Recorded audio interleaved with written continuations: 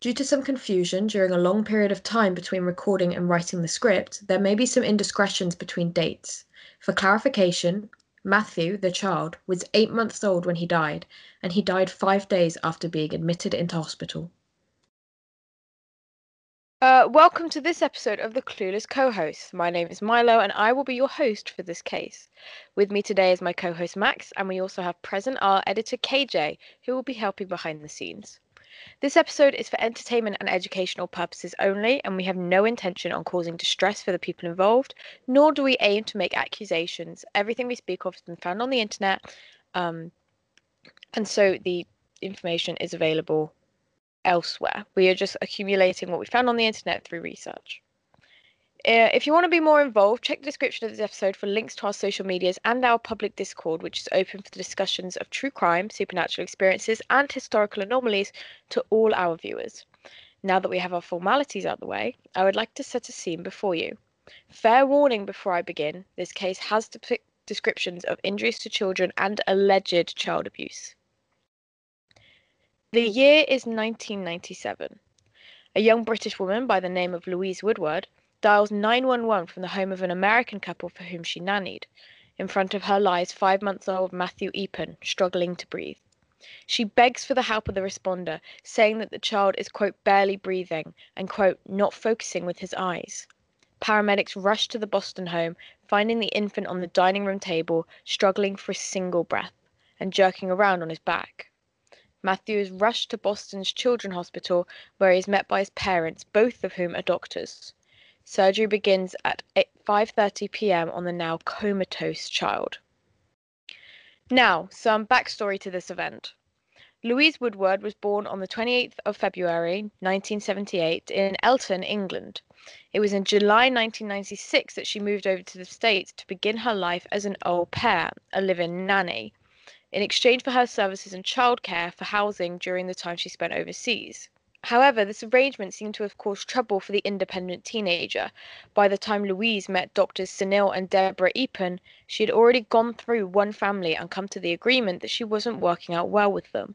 She was laid off due to refusing to accept a curfew and staying out all night in the bustling social circle of Boston's nightclubs.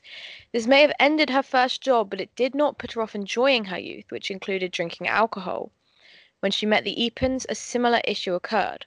She sometimes struggled to keep up with the busy family due to her long nights out, which caused stress to both parents, as she was known for sleeping through times where she needed to be caring for the young children in the house. The doctors were parents to two beautiful boys, Matthew and his older brother Brennan, who was about 2 when Matthew was born. The relationship between Louise and the family began well, but soon the issues of her wanting dependence led to excess stress being put on the household, something that Louise's presence was meant to assist in, not make worse. This led to a confrontation between Louise and Sunil and Deborah, which occurred just a week before the case began. So what are we thinking so far, Max? That's not good. I Yeah, know it's like had a good relationship, and then literally a week before something went wrong, there was an argument. That's a it's bit definitely it's not looking good for Louise so far. no, definitely Uh, not. Regardless of anything that may or may not have happened in the following week. She's already not on great terms with the family she's meant to be Mm. caring for. Um, but hey, it could get worse. Could get worse. Just a I'm little just little hint. It could get worse. foreshadowing a Yeah. horrible thing. Well, already, would you? This raises a question that I think we're going to discuss later on, but Mhm. she's really young here, isn't she? She's Yes. about 17, 18. Mm-hmm. And That's about our age. she's our age. She's a full-time carer for children who Mm. are like 2. Does she have any qualifications? From what I could find, I think she spent a while at college, but I don't think this was in the 90s, obviously. So Yeah. there were A levels and O levels, they were all really different. But I don't think she had any, she definitely didn't have any childcare qualifications to her Right. name. See, that's the thing. Like working in childcare, obviously, I'm not qualified yet because I'm only 17 and I'm on a course and I'm working towards qualification. But I would not be trusted with children on their own for that long. I work at a playgroup with 2 other people present at all times. I'm not allowed in a room alone with the children, really. There needs to be someone else. Like, I can do certain things, but I would not be trusted for longer than about maybe 10, 15 minutes alone with a room of children. So I don't understand why, especially if they're doctors, why they would trust a 17-year-old to look after their children. Like, I know babysitting's a thing, but if you're not qualified and you're doctors, I don't get it, you know? Yeah, definitely. I mean, they are doctors, so you'd think that they had a better understanding of what is the expectation for childcare.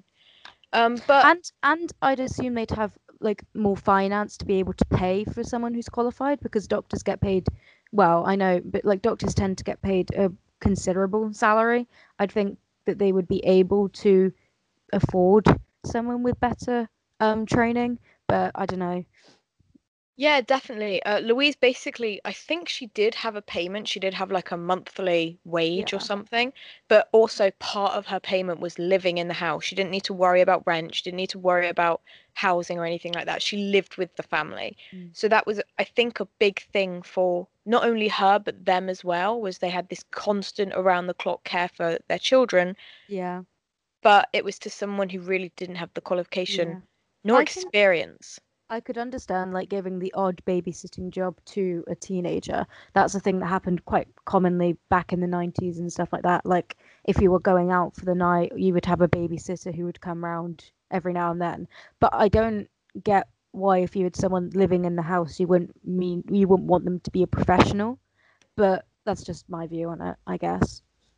Yeah, definitely. It is quite, it's just, it's very 90s, isn't it? It's Yes, very definitely. 90s of something that, we look back at now in 2021 and think that's absolutely Yeah. insane. But from what I remember researching, I wrote this quite a while ago, was she did have some experience babysitting, but it was like a Okay. few hours. Yeah. She did not have the experience of a live-in nanny, nor did I find any evidence she had experience with children as young as this. Yeah, like that's the thing. Younger children need more care. I work with children aged 2 to 4, and they are considerably more of a handful than older children. Um, and the ratios within childcare are different for ages, so it is a bit weird to think that a 17-year-old is being trusted to look after a 2-year-old for that long of a time, you know? It just seems a bit of a stretch for me if she doesn't have any experience. But I mean, I'm not going to shame the parents. It was a different time, and obviously, if they thought she was good enough to look after their children, it's their choice. Who cares for their children? I just find it a bit weird. But you have experience working in childcare as someone on a childcare course, so Yeah, yeah, there's a little bit of insight. And I live with a 5-year-old sister, so we'll move on now. But already this is not looking great. no, But what happens next is pretty unprecedented. It's when yeah, you think of a 17-year-old taking care of 2-year-olds, I think of like boiling water from the stove pours over them, or some like some horror story that you hear from people who babysit young, like, mm. oh, they fall off their bike into the road or something like that. Oh God, But not this. So on the day of the 911 call, Louise had taken note of some differences in Matthew Eapen's behavior. The baby was whining and grumpy, which was out of nature for the normally friendly and bubbly child. Louise took note but didn't think of it as important, and so went about her day as usual, bathing Matthew and putting him to bed for an afternoon nap. By this time, both busy parents were at work, and Louise was home alone with the children. In a later interview with police, Louise allegedly admitted that Matthew's behaviour was, quote, irritating her, which some believe may have led to the events that followed. At around 3:15 p.m., Louise went to check on Matthew in his crib. It was here that she saw his state of distress and rushed him downstairs. She attempted CPR on him whilst trying to call his parents, but neither picked up. It wasn't until half an hour later, at 3:45 p.m., that she placed a call to 911 and got Matthew rushed to hospital. See, if I was in that situation and I didn't know what to do, I would immediately phone for an ambulance. It does strike me as weird that she would leave it half an hour. That half an hour is what honestly, it's what throws me is she couldn't get a contact with the parents. And this isn't half an hour after, you know, she necessarily found the child. This was a good time after she couldn't contact the parents. Yeah. I You get know, you want to inform the parents, but if something like that is happening, you need to phone someone who knows how to help. If you're not getting through to the parents, you will call 911 immediately. Like, yeah, it's her hesitance with calling emergency mm, services that for me seems a bit strange. it just shows that I don't think that she's qualified enough to be She caring. doesn't have that natural instinct, which No, I think would be very important when caring for these young children. I get that she's panicked, but when you're in a state of panic and when something like that's happening, I feel like you would know to call like like the ambulance or whatever who could actually help the child if you don't know what to do. Definitely. I mean, if I'm home alone with Briley, my little sister, and something goes wrong, I'm calling the police instantly. I'm calling an ambulance immediately. Yeah. I'm a hypochondriac with other people. I get if it was a small thing, call 111, but I would call, if I didn't know what to do, I would call the NHS to some extent, you know? But that in itself does raise another question, which is in America, because of they don't have a universal free healthcare, there is Oh, this yeah. different way of going about things like this because she may have been in the state. She'd lived there for quite a long time, a Mhm. few months from what I remember, maybe about a year. She would already have that in her to not immediately call an ambulance because it's like I yeah. think $1,300. Mm. It's an There, incredible amount of money. sometimes I forget they don't have the NHS over there. Their health insurance, every time they have like even like a major injury, they have this whole thing of will we be able to afford it, even if they have health insurance. I didn't really take that into account because since I knew she was from England, I once again assumed that it was an English case, which it's not. It must be difficult, like every time there's like a issue to have to worry about how you're going to pay for it and whether or not it needs an ambulance or it needs like going to the hospital. Like it's horrible to think about. But Yeah, so I kind of bring this up to give this idea that in a yeah, way that is an explanation for that half an hour yeah, wait, I which understand it is a bit more now. Yeah, yeah, even doctors, you're in that position where can we afford an ambulance? If it was me or you, we'd call an ambulance. We're yeah, not going to get yeah, charged for that. We don't see that cost. But in America, there's a reason that like 90% or something like that of the GoFundMe's currently up are medical bills. yeah, From yeah. things like It's minor surgeries to cancer treatment, yeah, there is no universal healthcare in America, and that's something that we need to take into consideration when thinking about this English girl's hesitancy.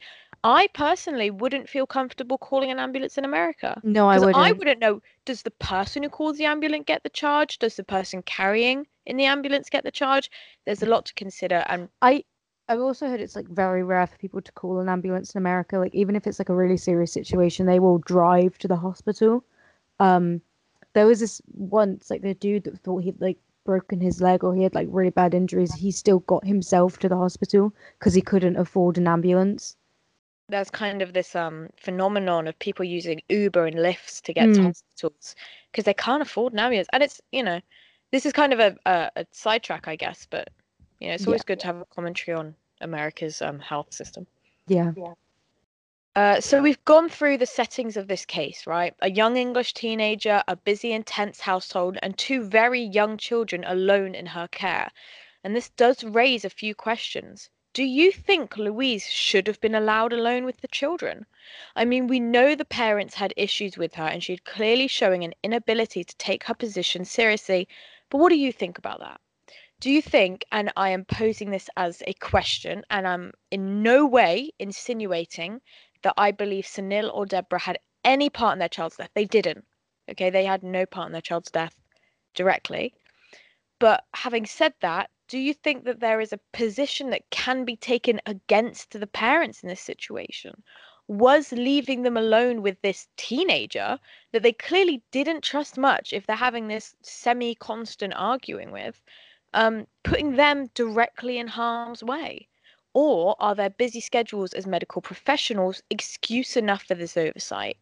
I Okay, I can see this to an extent because like if you've been living with this person for that long, even if you have disagreements with them and you have a very busy schedule, I could understand leaving your children alone with them because you have no other options and you need to go to work.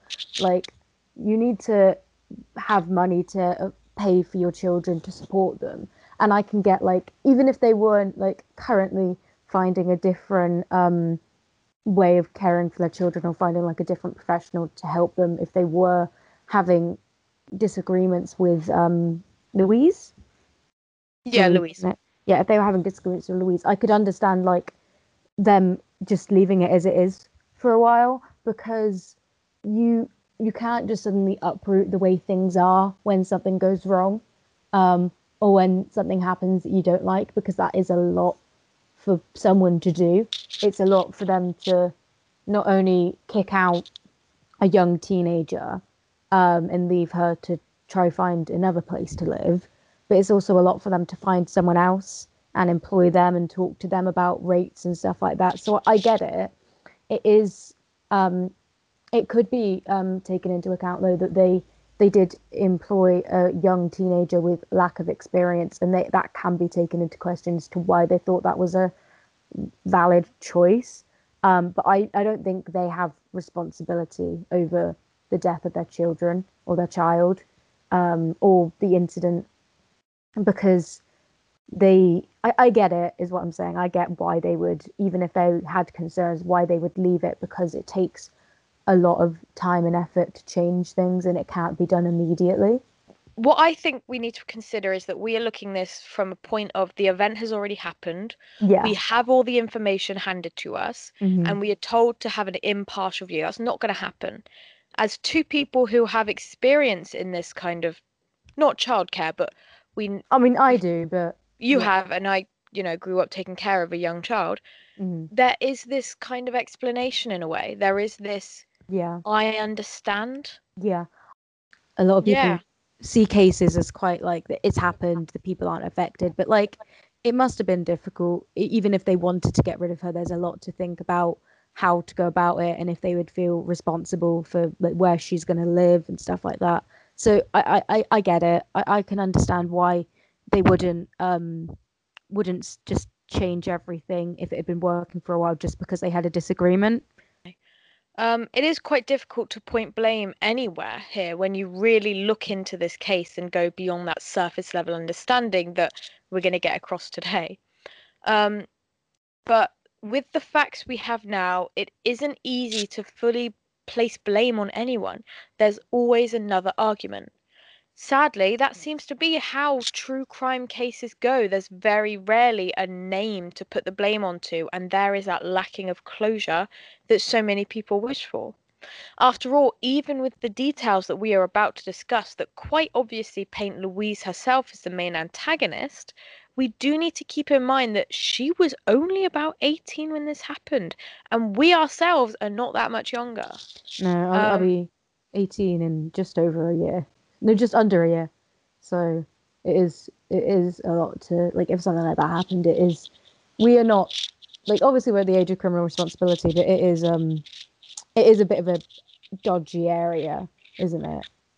I mean, there's a reason the age of consent is 18. There's a reason Yeah, that the yeah, age for voting is 21 and stuff like that. It's because we are not fully, we're not fully mentally matured, and yeah, there is studies to believe that we reach mental maturity about 25 years old. yeah, Louise was just about 18, so there is that. She's not. I'm not saying she's innocent, but what I am saying is there is an easy defense for her. yeah. There's a bit more She consideration was a going into what happened and why it happened. I mean, she was a child. She was Yeah, quite literally a child. But we'll carry on. yeah, I, for one, know that childcare, especially around the clock, isn't easy at all, and anyone with younger siblings knows that, especially if your home life is hectic already. Mistakes happen all the time. But what Louise did, I think you'll all agree, goes a lot further than a mistake. So now we return where we left off. Um, I will warn viewers again that what we're about to talk about is intense and tragic and not easy to hear or listen to. If you're upset already or you're sensitive to subjects of abuse or death, please do not continue watching. For a summary of the case, Matthew did die, and a court case was then put in session as to who the responsibility for his death fell onto. Was it his parents through criminal neglect, or was it Louise through direct abuse? It's not an easy thing to it's not easy to consider. It's not easy to talk about. Even that can be distressing. But in the end, Louise was charged initially with second-degree murder, and then it was reduced to manslaughter. So that's the end of the story. Is Louise was found guilty of manslaughter. But here is the case in which those charges came about. So if we're all good and everyone who is currently listening is comfortable listening to this, we'll carry on. On the 9th of February 1997, at 10:57 a.m., Matthew Eapen died. He was surrounded by his family and held in his father's arms. This death elevated Louise's charge, which was posted as assault when she was arrested the morning of the 911 call, to murder. But first, we must understand how Matthew died. So again, there's a little bit here. Louise was pretty much immediately charged with assault of a child. She was charged with the assault. And as you probably anyone who knows a lot about true crime knows, when even if it was just assault, if the person who was assaulted dies, immediately that can raise your charge to murder, manslaughter of any degree.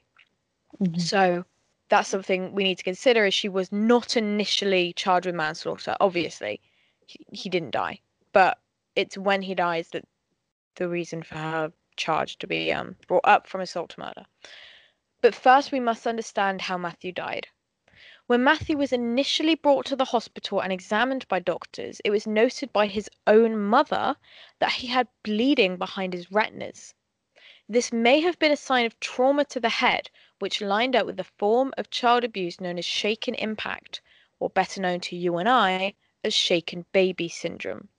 Max, you probably know quite a lot about this, considering your somebody who works in childcare. Yeah, like so back at when I was doing GCSE, I did a child development course, and we touched a bit on like sudden infant death syndrome and those sort of things. Children are like little babies are very easy to harm, but with I don't think if we did much on shaken baby syndrome, because that's obviously quite like a forceful thing.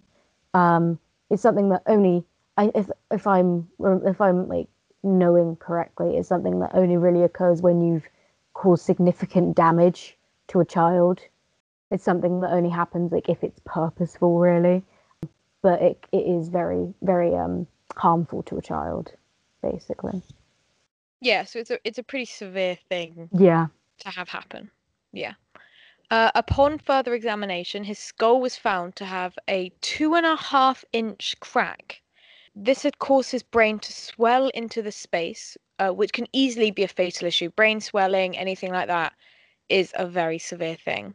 This swelling may have also caused the bleeding on his brain that was found by doctors, known as subdermal hematoma. Doctors also found his spine and neck to have hemorrhaging, which is a condition where lots of blood vessels rupture and start bleeding out into the body. Immediately, eyes fell onto the boy's caretaker, Louise. It was suspected by professionals that Matthew had been a victim of shaking or some other severe trauma that could have caused substantial injuries. Detailed examination also noted a sprained wrist on the child, which had clearly been there for some weeks. Now, this is one of the things that about this case that almost causes doubt on the shaken baby syndrome is this was an old injury. This was, I think it was semi-healed or something like that. He already had a sprained wrist, which isn't, I'm sure, isn't uncommon for children, falling over, grabbing stuff like that. But from what I could find during my research, there was no treatment. He did not have a medical history noted of the sprained wrist, so they never went to see a doctor or hospital once for again, like we said, with the healthcare system in America, those things might be treated differently over there because I know I've heard a lot of stories of American people who only ever go to the doctor if it's something really serious because they're going to have to pay a bill. I could understand not going for a sprained wrist because it's just a sprain, but when it's on a child that young, I feel like there would be sufficient concern and they would take some sort of action to care for it. Yeah, and his parents are doctors. Yeah, exactly. They So they would may know how well to have help. felt comfortable treating, but again, just something to throw some question onto this case is that he had a historical injury. Again, not uncommon with the child, and I'm not making any insinuations about that. On the 7th of October 1997, the trial of Louise Woodward began in Massachusetts. Up until this date, she'd been held in a maximum security prison and denied bond for the severity of the charge. In some states, and I think in England, but I'm not too sure, you can't get out on bond or for something as serious as murder, Yeah. Yeah. which is kind of when you consider that you can for grievous bodily harm, rape, sexual assaults, things like that. But again, this is not a critique of the justice system. It's just I'm saying it's a bit weird. The trial lasted up to 22 days, calling on doctors present at the child's admission to hospital and his autopsy, the parents of Matthew, and Louise herself as a witness. The trial was surrounded by conversations of the morals of nannies and, in more extremes, the roles that women hold in the household. This very historical debate was brought back up due to the injuring of this child. The trial was very long and intense with a lot of witnesses, especially professional witnesses. So, right now, we're just going to go over the main cases for both the prosecution and the defense to get an understanding of where the trial kind of sat regarding Louise. The prosecution against Louise Woodward used quotes from her initial interviews with police, which happened on the day of the child's admission into hospital, to paint a picture of an unprofessional and quick-tempered woman who mistreated the child out of frustration. The report of Detective Sergeant Bill Byrne claimed that Louise had told him she, quote, tossed the child on the bed when the child was cranky, quoting her saying, quote, I was a little rough with Matthew when giving the baby a bath, which may have ended with her dropping him on the floor, but there are conflicting reports on this point. However, in court, Louise flat out denied these statements. She said, I did not say that. That is a bit dodgy. But from what we can see from former true crime cases, a lot of the times the advice from lawyers and attorneys is to just deny. I did not say Yeah, that. I don't care yeah. if you've got it in writing. I don't care if you've got it on video. I did not say that thing. And it kind of brings into question the morals of having a lawyer. She did not she didn't say I said that but I meant this. She said I had the connotations of this. She just said I did not say that to I that can, person. to be fair, I can understand a lawyer telling you to do that because if you deny it and they don't have any evidence to back it up, it's not as concrete as saying, yeah, I did say that. But I, I'm gonna have to say, like, if I could understand, like, I could get where she's coming from. If you're not qualified and if you're a bit annoyed, like, I could get that. But the bit where she like dropped him on the floor. I'm like, if that's something that actually happened and she said that, it doesn't like it makes me like worried because like it makes me feel like has she done it before to the child? Has it been something that's happened before whilst the parents are away? Have the parents seen that happen? You know, it might have just been because she was a bit upset because he wasn't behaving as well as he was before for whatever reasons. Like you said, he was a bit, would you say he was quiet or just a bit not He was himself? cranky, he was kind of playing up. He was being a like a kid if they had a fever. Is the Yeah. best way I can explain it. Is you could tell he wasn't in the best place, Yeah. Yeah. not feeling well. Yeah. Being a little rough. Like I get it's difficult with stuff like this because I can understand it to an extent. Like I can understand sometimes it is you're not always as gentle with them, but there's the line where it is no longer just being a little rough and when it draws over to abusing the child, you know? Yeah, definitely. It's difficult in these cases to defend someone like Louise because you don't want to seem like you're condoning child Hmm. abuse. Yeah. But I And I can say, as someone who grew up taking care of a young person, Mm, at times it's very difficult to remain fully patient for a long mm, time. But the definitely. most you do is, you get angry. You don't touch the child. You do No. not lay your hands on that kid. Mm, And I'll go into more detail about, the claims that she was making. Basically, there was the report from Bill Byrne, Detective Sergeant, said that she tossed him onto the bed mhm. when getting him dressed. So rather than placing him down, she kind of threw him. Um, and later on, or here, but later on, I think I mention it. She that there's this kind of question about whether she dropped the child on the floor Yeah. of the bathroom, which to me is insane. Did you Mhm. or didn't you? Yeah, you would remember something like that. Like, I bloody well would remember something like that. Dropping a child on a yeah. floor? The thing That's a is, serious thing. yeah, thing as well, I've had like incidents within like childcare where like because you have to change nappies where they when they've been put down or when they've sat down, they've hit their head on the bathroom floor instead of on the mat. If something like that happens, you immediately have to write it down in the instance book. It's something that you feel guilty about happening. Like it's something that you take note of and you make sure doesn't happen again. It's not something that if happened, you'd be like, oh, I'm not sure if that happened. It's something you would remember. Yeah, definitely. And a head injury like that, even though it may not immediately have severe consequences, it Mm, can probably have some pretty severe consequences yeah, down the line, yeah. latent Even injuries. with little children, even just a bonk on a head, like even just a little hit on the head is enough to concern parents and carers. If it's something like a dropping from a significant height onto a bathroom floor, that's definitely something you should be concerned about, and that's something you would remember happening. Yeah, definitely. Yeah. But Louise just flat out denied ever saying anything about dropping the child or tossing the child. So, Mm. you know, we need to Yeah. take that into account. The defense called on the hammering of the media on the teenage girl, unfairly labeling her as guilty before a fair trial had taken place. There was medical evidence put forward to show that Louise could not have been guilty of abusing the child, which was not challenged by the prosecution.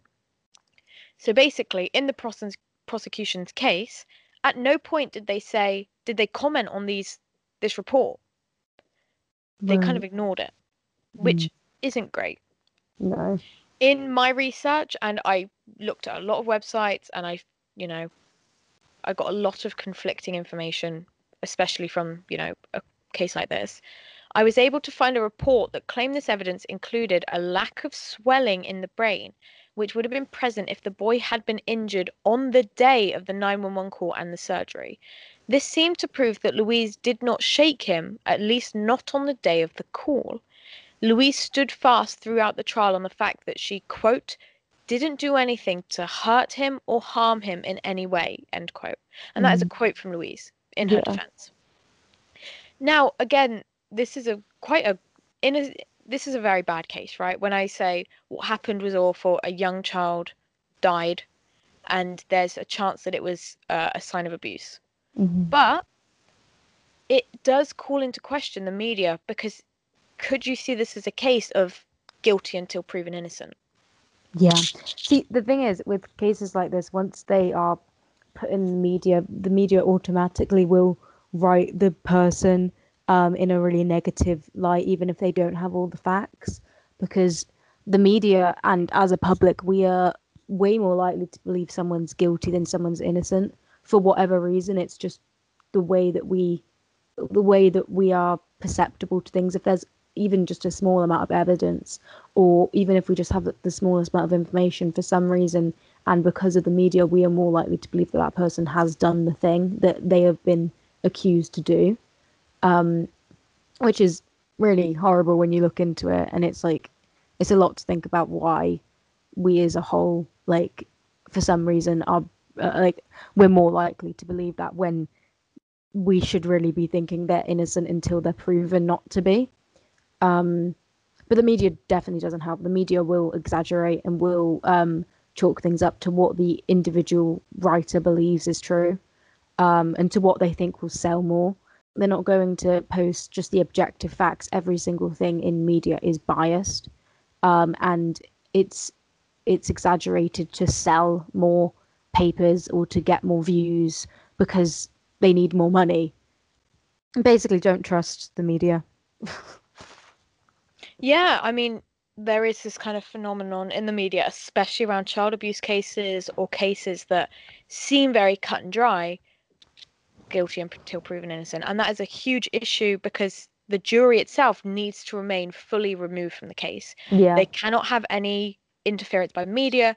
They cannot be swayed by the media to one side or another. And there have been cases where the whole trial has been thrown out because the jury was not protected by the judge from media commentary. Yeah. So, you know, Louise being 18 and this child being like, I think it was 1 or 2, he was years old when this happened. It does Like bring into 18 question months, sort of. 18 months, that's it, yeah. Yeah. You know, it's just something to think about.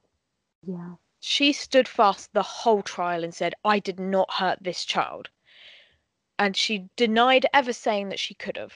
So, again, you need to take these things into consideration when talking about a case like this. Yeah. Now, the final ruling. The final ruling of the trial ended with Louise being found guilty of second-degree murder and sentenced to a minimum of 15 years in prison.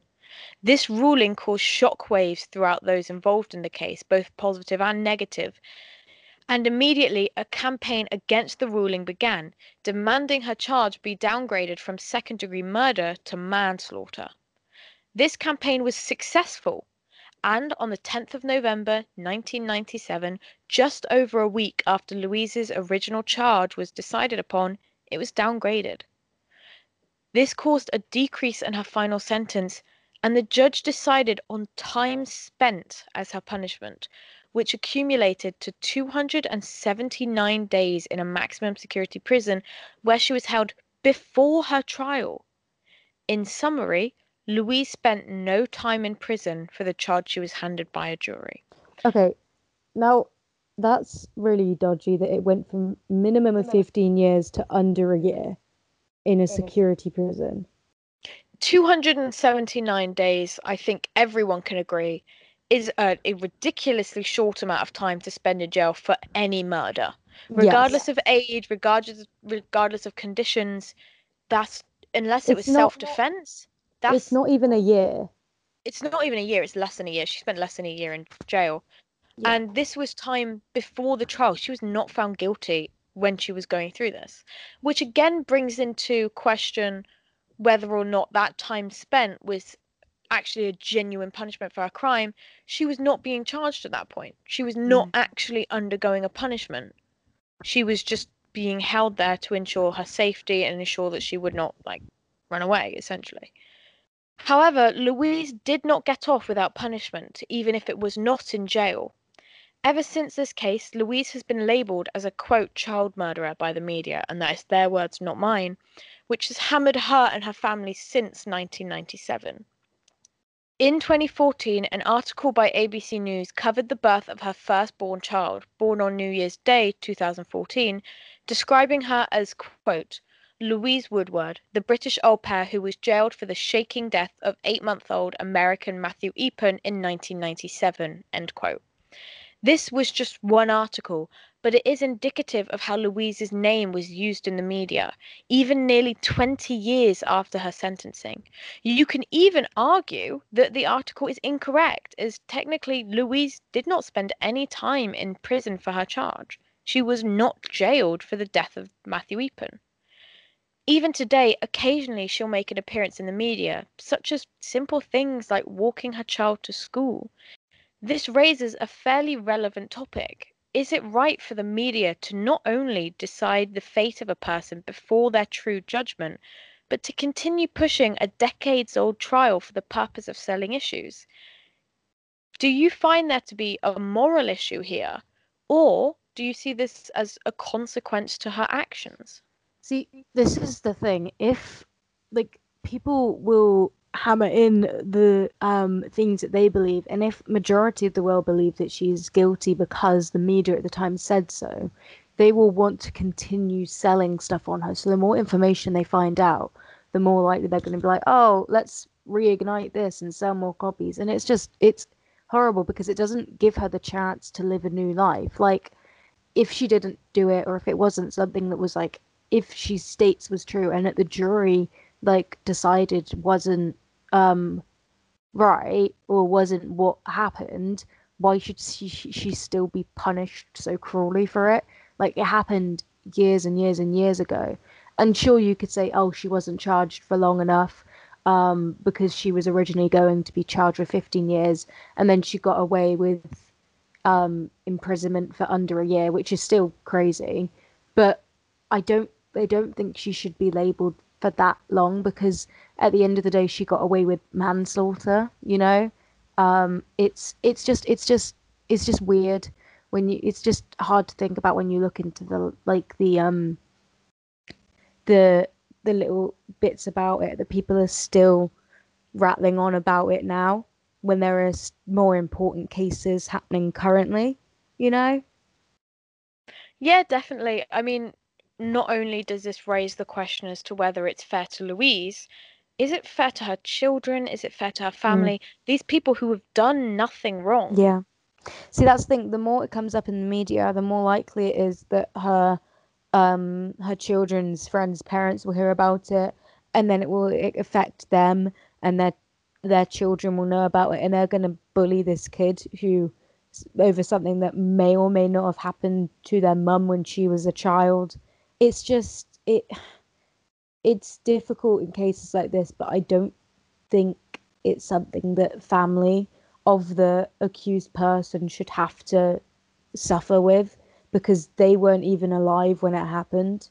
You know, it people just like to slam on things and go back to things that happened ages ago, where she's even if she did face her original sentence, she would be out of jail by now, wouldn't she? So I don't. It's just Yeah, should we annoying. give or take out of jail? Yeah, Well, minimum of 15 years. Yeah, I don't know. yeah, I can't do immediate maths, but yeah. yeah. It's just annoying. It's not fair to keep slamming on her and her children and family when she's served what she was supposed to, or when she's like things have gone by. And I know it's like horrible if she did take this child's life, and yeah, she should have to face the charges, and she should feel guilty for it if it was something that she did. But I don't feel like that should go on to her child, you know? I don't feel like Yeah, it's I don't feel like it's fair to remove the privacy that the child has and put the child into the public eye, because it's just a child. Like, the child has nothing to do with it. But yeah. yeah, definitely it is something to bring into question about the treatment of any person um regarding that stuff. By the way, feel free to add your own discussions of this case in the Discord or in the comments below. We would love to see other people's opinions on this case, especially if, you've done research into the case before, you know information that we don't, or you have a deeper understanding of the case. It would be really cool to see just a variety of opinions on whether Louise's treatment years and years, a decade after the actual crime took place, whether that's a fair consequence to what's actually going on now. So today we have covered one of the most famous British true crime cases in recent years, Louise Woodward and the death of Matthew Eapen. This case will forever be covered in scandal and intense emotions, and is a fair point of great contention in the media. An 18-year-old was present when an 8-month-old died of severe and horrendous injuries. Whatever your view you take on this, you must be remembered that the true victims here are Matthew and his family, who lost a beautiful and sweet young boy. The nature of his death may never be clear, as both sides stay dedicated to their arguments, which may have the unfortunate consequence of keeping away closure from the tragic loss of life. So, having gone through all that, does anyone have any final words that they want to say on the case? I should have brought this up sooner, but like did the parents have a stance on whether or not they thought she was guilty or not? Like, were they the ones to accuse her? Um, from what I can see, her parents were on the prosecution. I Okay. think they believe that she killed them. She killed Matthew. Yeah. But there is also a debate. They were kind of, in a way, put under the spotlight of prosecution as to whether they acted correctly for the safety of their child by Yeah. leaving him alone with this person, even though she had a track record of being unreliable. The historical injuries, that there's evidence, as mentioned earlier on, that the injuries that killed him may not have even taken place on the day that 911 call was made. It is, I think, overall, it's a horrible case because it is likely that it could just be accidents of someone unqualified, because accidents happen all the time in childcare, especially if you don't have experience. And with a child that young, when you are still a child yourself, if you're put under the care of that child, accidents will happen. Even if it wasn't if it was like something that she did purposefully, obviously it's obviously still horrendous. It just goes to show that like people should know how to look after children because it is a life. Like I don't feel like people should just let anyone look after their child, because it is a really serious thing that needs to be taken seriously, because so many things can go wrong, and so many children die because of accidents made when they were young, because people just don't know how to look after them properly, or people make mistakes, and it's just unfortunate. It happens often. Well, thank you so much for listening to us discuss this case, and we hope you enjoyed it. Today's script was researched and presented by me, Milo, and I would also like to thank the various media sites that gave me the ability to research this case properly. You'll be able to find mine and my co-host social medias in the description below.